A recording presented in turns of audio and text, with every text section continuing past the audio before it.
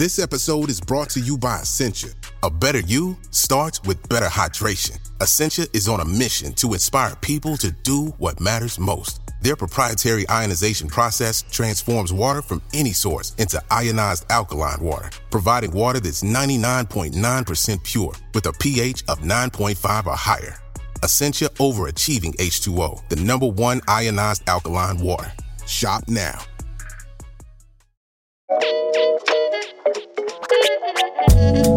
Hello, and welcome to Instant Genius, a bite-sized masterclass in podcast form. Each week you'll hear world-leading scientists and experts talking about the most fascinating ideas in science and technology today. I'm Jason Goodyear, commissioning editor at BBC Science Focus. From birdsong to wolf howls, from dolphins' clicks and whistles to gibbons' whoops and wows, the natural world is filled with a myriad of animal vocalizations that are as varied as they are numerous. But what is their purpose? How did they evolve? And will we ever be able to understand them? In this episode, we catch up with Dr. Arik Kirschenbaum, a zoologist based at the University of Cambridge and author of the new book, Why Animals Talk. He tells us why some animals are chattier than others, how wolves have regional accents, and how dolphins give themselves names.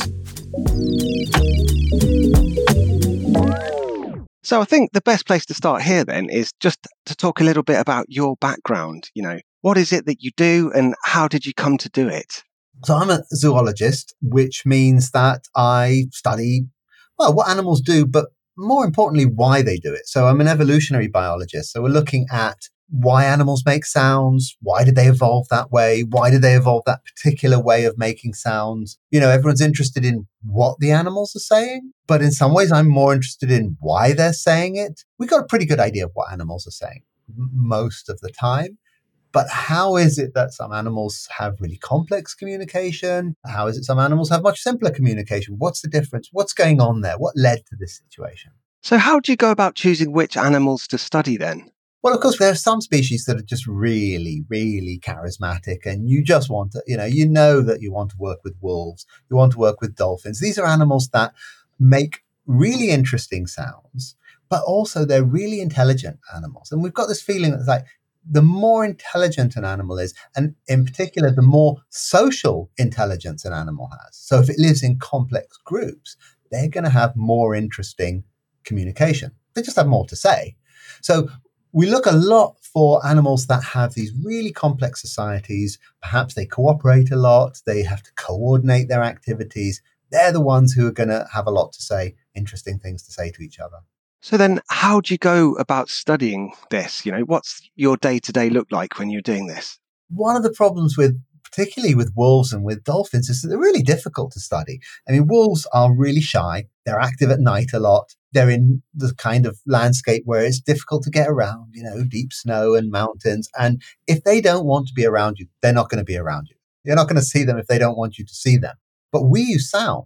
So we can hear what they're doing, even from far away, even if we can't see them. Same thing with dolphins. Underwater, visibility is really poor underwater. It's really hard to see more than a few meters. And dolphins can certainly swim a lot faster than I can. So it's really, you can't follow them around. But we can hear really well. We can hear their sounds. We can hear everything that's going on.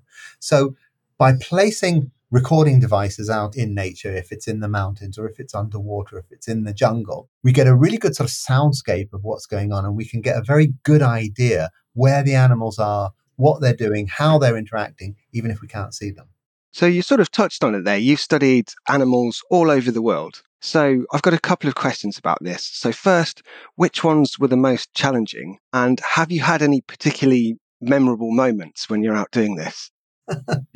Asking for favourites. Challenging comes in many different ways. I suspect that probably our most challenging field site is in Vietnam, in the jungles of Vietnam, where we work with the Calvit gibbon, which is a critically endangered species of ape. There are only about 70 of these animals left in the world in this tiny patch of very remote forest. And it's about a 6-hour hike to get from the nearest road into the base camp, and it's up and down steep mountains, thick jungle, and you see the gibbons moving through the forest with such ease, swinging from tree to tree, covering this ground in no time at all, and you think, why can't I do that? Why am I struggling up these slopes and pulling myself up, crawling up and down? It can be a really, really challenging environment. Working with wolves, I just got back from Yellowstone National Park where the temperature was minus 30 degrees. A lot of these environments are actually really challenging environments. But these are the environments in which the animals live. You can't study just from your office. You have to get out there and see what's going on. So maybe more of a philosophical question here. Why do you think we're so sort of fascinated in trying to figure out what animals are saying? It's almost universal across all sorts of cultures, isn't it? It is, and we do. We're really fascinated by this. Every culture has got these legends of talking animals, and we seem to have this intuition that animals are saying something interesting. It manifests itself a lot, of course, in children's stories and Disney movies, but we do have this deep-seated sense that there's something going on out there that we need to understand. But on the other hand, we also have a certain reluctance to admit it. Maybe animals are not saying anything interesting, and in fact, if they were, maybe that would challenge us and our status as human beings as being something special. So we've got this strange sort of ambivalent attitude towards, should animals talk? Do we really expect them to talk? And of course, the answer to that, the resolution to that dilemma is animals do what's right for them. They're not talking because we want them to or because we need them to. They've evolved to have their communication system precisely the way that works well for them. And it's up to us to understand that. It's up to us scientists to go out there and understand what it is that animals are saying, because that's who the animals are, not because it's who we want them to be. So having said that, do you think that perhaps a tendency to anthropomorphize animals can hamper our understanding of communication in the natural world? I think it doesn't. And I think that it's important to realize that all animals communicate. All animals, from the smallest up to the largest and including ourselves. Communication is part of what it means to be an animal. And communication has a purpose. It only evolves if it gives the animal some kind of benefit. So there is something there. There's definitely something going on there. And if we deny that, then we're denying a part of the very nature of these different animals. Now, of course, what's dangerous is to anthropomorphize and to assume or to presume that animals communicate like us. That's certainly not the case. But to deny that they're communicating and that they're conveying interesting information is to fly in the face of what evolution is and why animals behave the way that they do. So coming off the back of that, let's have a look at some specific animals that you mentioned in the book. So first, I think a good place to start is with wolves. So everyone will be familiar with their iconic howl. It's such a part of pop culture. So first off, how do they actually do that? How do they produce that sound? The howl is a long-range communication signal, right? This is something that wolves are doing to communicate with animals that are far away. Of course, wolves make lots of other sounds that, just like dogs, they'll growl and they'll whine and they'll bark and they'll make sounds that are for the reception of other animals that are close by. But the howl is a long-range signal.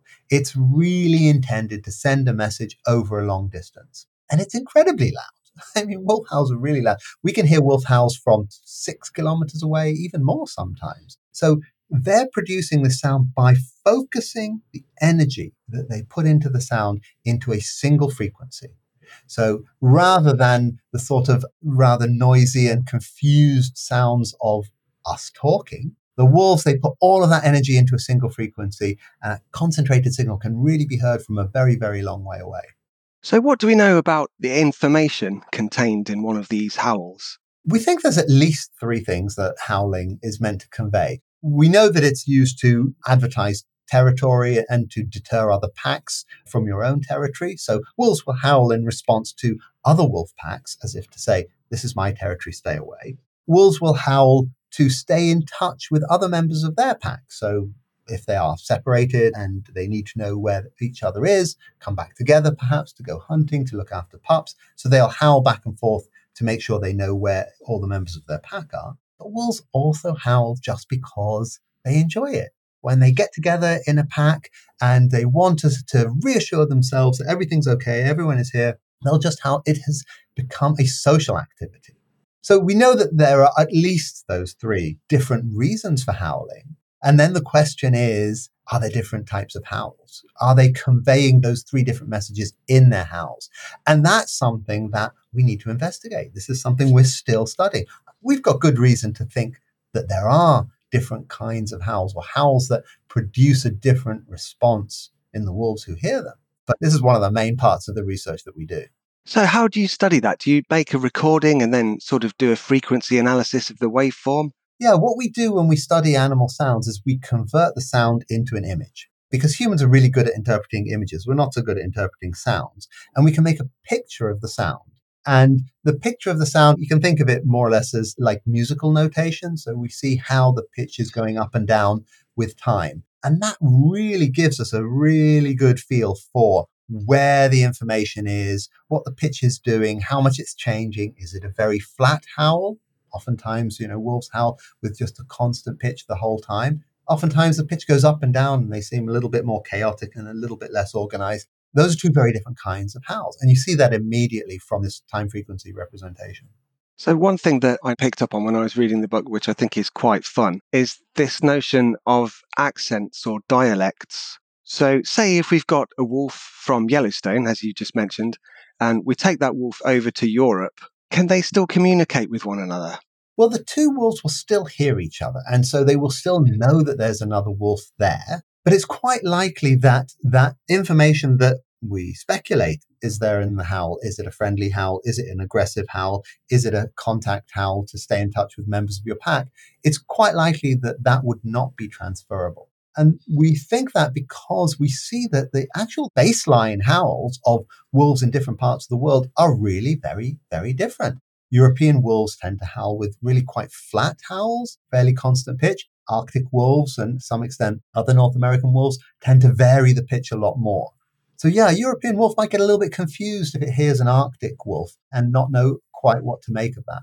Okay, that's really interesting. So let's move on to dolphins then, like another really charismatic animal. So anyone around my age, I guess, will probably have seen the television series Flipper, where the family is communicating with Flipper the dolphin, which, is great. It's very cute and all. But dolphins make these clicking and whistling sounds. So what do we know about those? What we know about dolphins is that they live in large groups. They cooperate in their groups for fishing, for defense, and so on. But those groups are very changeable. So the ocean's a big place and dolphins can swim really fast. So their groups break up, come back together. Sometimes there's 10 dolphins, sometimes there's 2 dolphins. And this kind of social fluidity means that communication is really important. They need to communicate who they are, first of all, so that the other dolphins around know, are you my friend? Are you someone I've worked well with in the past? And we think that dolphin communication is largely to do with managing these really fluid social groups. There's probably a lot more information than that in dolphin communication because they do cooperate and they do collaborate to achieve these sort of cooperative tasks. And communication is probably necessary to do that. So we think there's a lot of information in there, certainly to do with individual identity and group identity, probably also to do with the things that they want to do together. But on top of that, dolphins are extremely intelligent animals. We know they are genuinely intelligent. And we see that when you work with dolphins in captivity, you can teach them loads of different communicative tricks. You can teach them to respond in a particular way to different signals, to whistles, or even to symbols. You can show a dolphin a picture and it could understand what that is meant to represent. So dolphins clearly have the ability, the mental ability, to understand very complex communication. How much of that they use in the wild is still an open question. It's something we still need to research. So they have a big key difference between the wolves in that they're underwater. So what effect does that have on their communication? Well, strangely enough, dolphin whistles and wolf howls are very, very similar. And in fact, if you take a dolphin whistle and you slow it down about 30 times, it will sound to you like a wolf howl.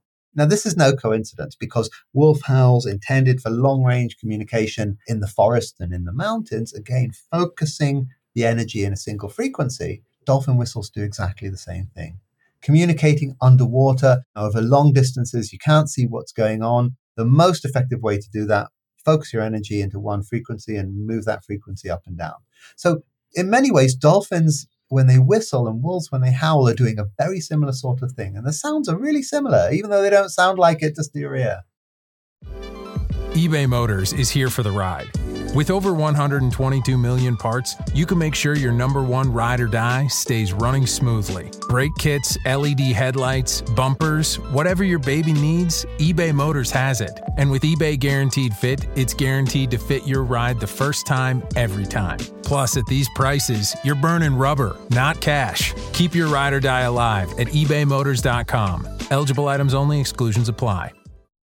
So I've heard that dolphins actually give one another names. Is that true? And how do they do that? It is true. It is something that we've discovered about dolphins over the last few decades, which is that while they're young, as they're growing up, they make themselves a little whistle which sounds different from every other dolphin's whistle. And this becomes a representation of their name. We call it signature whistle. It's very characteristic of that individual dolphin.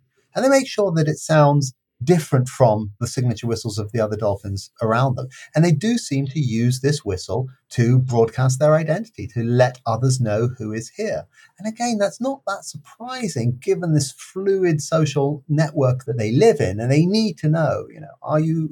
Are you a member of my group? Are you someone that I've worked with in the past that I know well? But it is incredibly rare. In fact, it's the only instance we know of in the animal world outside of humans, where animals give themselves a name. Plenty of animals can recognize individuals in their group. Wolves can recognize other wolves from their howls. That's not quite the same. Here, they're actually crafting themselves their own vocal representation that they can use to say, this is me, this is Ari, I'm here, and this is who I am. Yeah, that's fascinating. So I think we can't really talk about animals sort of quote unquote talking without talking about parrots. So these are probably the most famous of the talking animals. I imagine if you crossed someone on the street and said, name me an animal that can talk, I bet 90% of them would say immediately parrots. So what do we know about this? It's a really strange behavior, isn't it? Well, there's a tendency to dismiss parrots and say that they're just mimicking our sounds. And when we say things, they say them back to us. And to a large extent, that's true. That is what they do. But it's really important part of how they learn to communicate. Very few animals will do that, will actually copy the sounds of other animals. And that's one of the reasons why parrots are so good at communicating, is because they're so good at copying. In fact, there are parrots who have been taught not just to mimic sounds, but actually to converse in sentences, to understand the essence of the sentence, to understand that words represent objects or characteristics, and to use them intelligently. There's one parrot in particular back in the 90s and early 2000s, Alex the parrot, who really could hold a conversation that was far deeper than any other animal-human interaction that there has ever been. So there's something about parrot brains that allows them to understand the nature of language, what language is. We don't think parrots use language in the wild. There's no indication they're actually doing this when they're talking to each other. But the fact they can learn to understand human language is very significant. Chimpanzees can do something similar. Dolphins can probably do something similar. It tells us a lot about the mental and cognitive abilities of these animals, that they can learn language, even if they don't use language between themselves when they're in the wild. So you mentioned earlier about the social aspect of an animal's life affecting this. So I think most people's experience with parrots, unfortunately, will be perhaps their great aunt had one once, in the living room or just by itself. But do parrots actually in the wild, do they live in groups? A lot of them do. And it's that group living and the nature of their interactions when they're living in a group that gives them the importance of this communication. Every animal has a different niche, has a different way of making their way in the world and surviving and finding food, finding mates. And parrots are no different. There are many different kinds of parrots, many different kinds of lifestyles. But it's those parrots who live in really large groups and need some form of cooperation between the individuals in the groups that are going to evolve the more complex communication, the ability to copy each other, to use their copying of the different sounds to help them perhaps manipulate other individuals in their flock. Am I going to mate more successfully than you are? How can I make a more impressive song to impress the females compared to the other males around me? There's a lot of sort of manipulation going on. And when you live in a group, that becomes even more important. So you mentioned earlier chimpanzees. So let's have a look at chimpanzees then, the human's closest relative. But obviously they don't speak like we do. So how do chimpanzees communicate? Well, chimpanzees, like our other closest relatives, gorillas and orangutans, are not very vocal. They don't make an awful lot of noise. And so in that sense, there's a little bit of a mystery because here we are, we're very talkative, we're obviously very vocal animals. Our closest relatives don't seem to be that vocal. You go a little bit further back, our next closest relatives, gibbons, are actually very vocal. So for some reason, chimps, gorillas, orangutans communicate without using a lot of sound. They do use sounds, but certainly not as much as we do or as much as gibbons do. And chimpanzees communicate largely through gesture, but their gestural communication is so complex and so deeply involved that clearly they have the brains, they have the cognitive abilities to understand a lot of linguistic concepts. Not everything. They don't have a language. They don't have a language like we do. But like parrots, like dolphins, they can be taught. They can be taught what nouns are. They can be taught to identify words with objects and so on. So they seem to have some sort of basic linguistic understanding. And that's not surprising because chimpanzees live in incredibly complex social arrangements. And chimpanzees are always worrying about how do I form alliances? Who is my friend? Who is my enemy? Who is my friend's friend and my enemy's friend's enemy? And how can I turn that to my advantage? So they have these brains that are really geared up for complex social interactions and manipulation. And we think that that kind of social brain is very closely linked to linguistic abilities as well. So chimpanzees live in very sort of group-led societies. So we mentioned earlier the wolf dialect or accent. Do we see a similar thing in chimpanzees?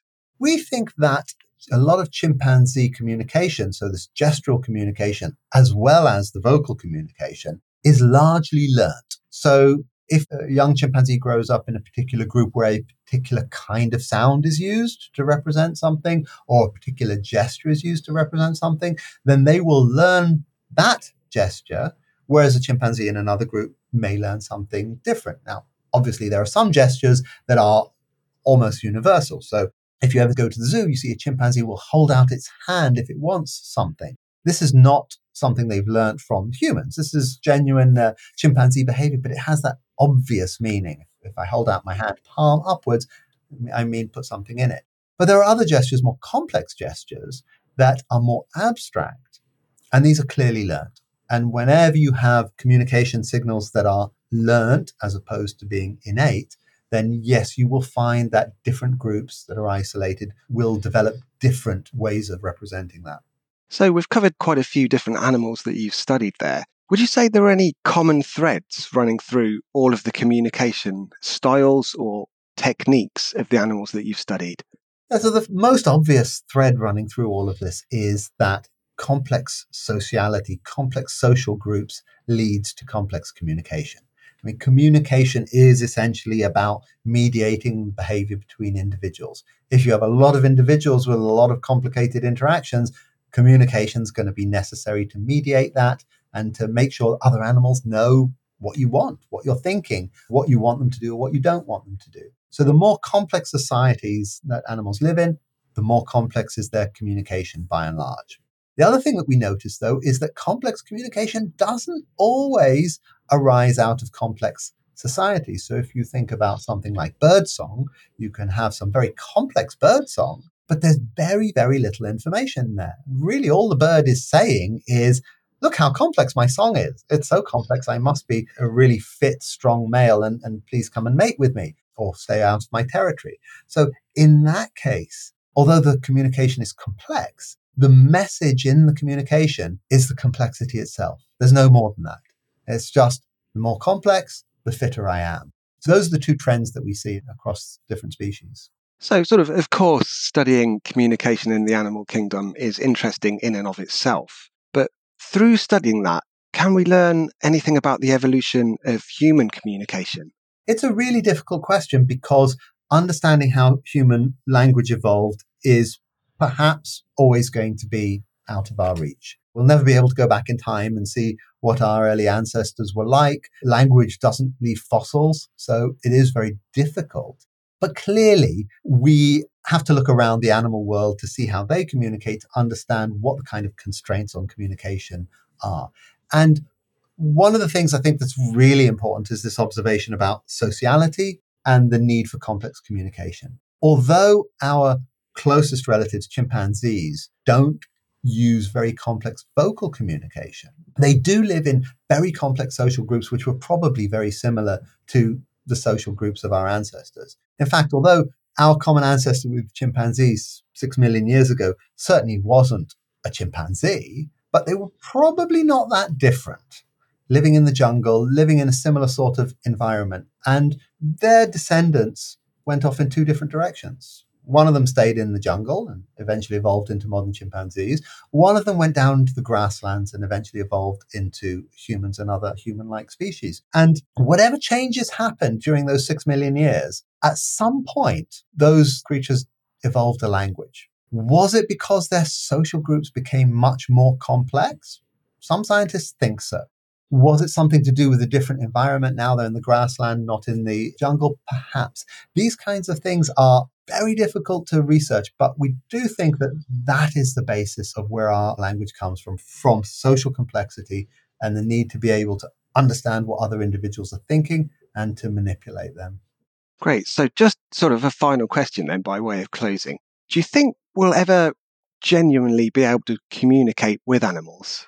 We communicate with animals all the time. Anyone with a pet dog or cat communicates with them. And you shouldn't dismiss that, because even if we're not communicating with them with human language, we're communicating with them with dog language or cat language, right? We need to communicate with animals their way, not our way. And I think the more we understand how animals communicate, the easier it will be for us to convey to them what we want to say, to understand what they want to say to us. If we try and force animals to understand human language, we're really doing a disservice to the animals themselves. Let's understand how they communicate. Let's understand how they think and what they want to say and how they want to say it. And then we'll be far, far more successful than if we try and create some kind of translator that will translate animal language into human language. No, let's talk the way the animals talk, and then we'll do much better.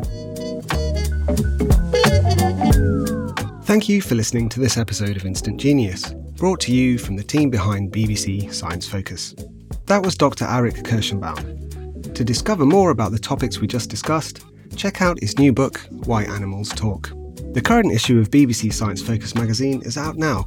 Pick up a copy wherever you buy your favourite magazines or download us on your preferred app store. You can also find us online at sciencefocus.com.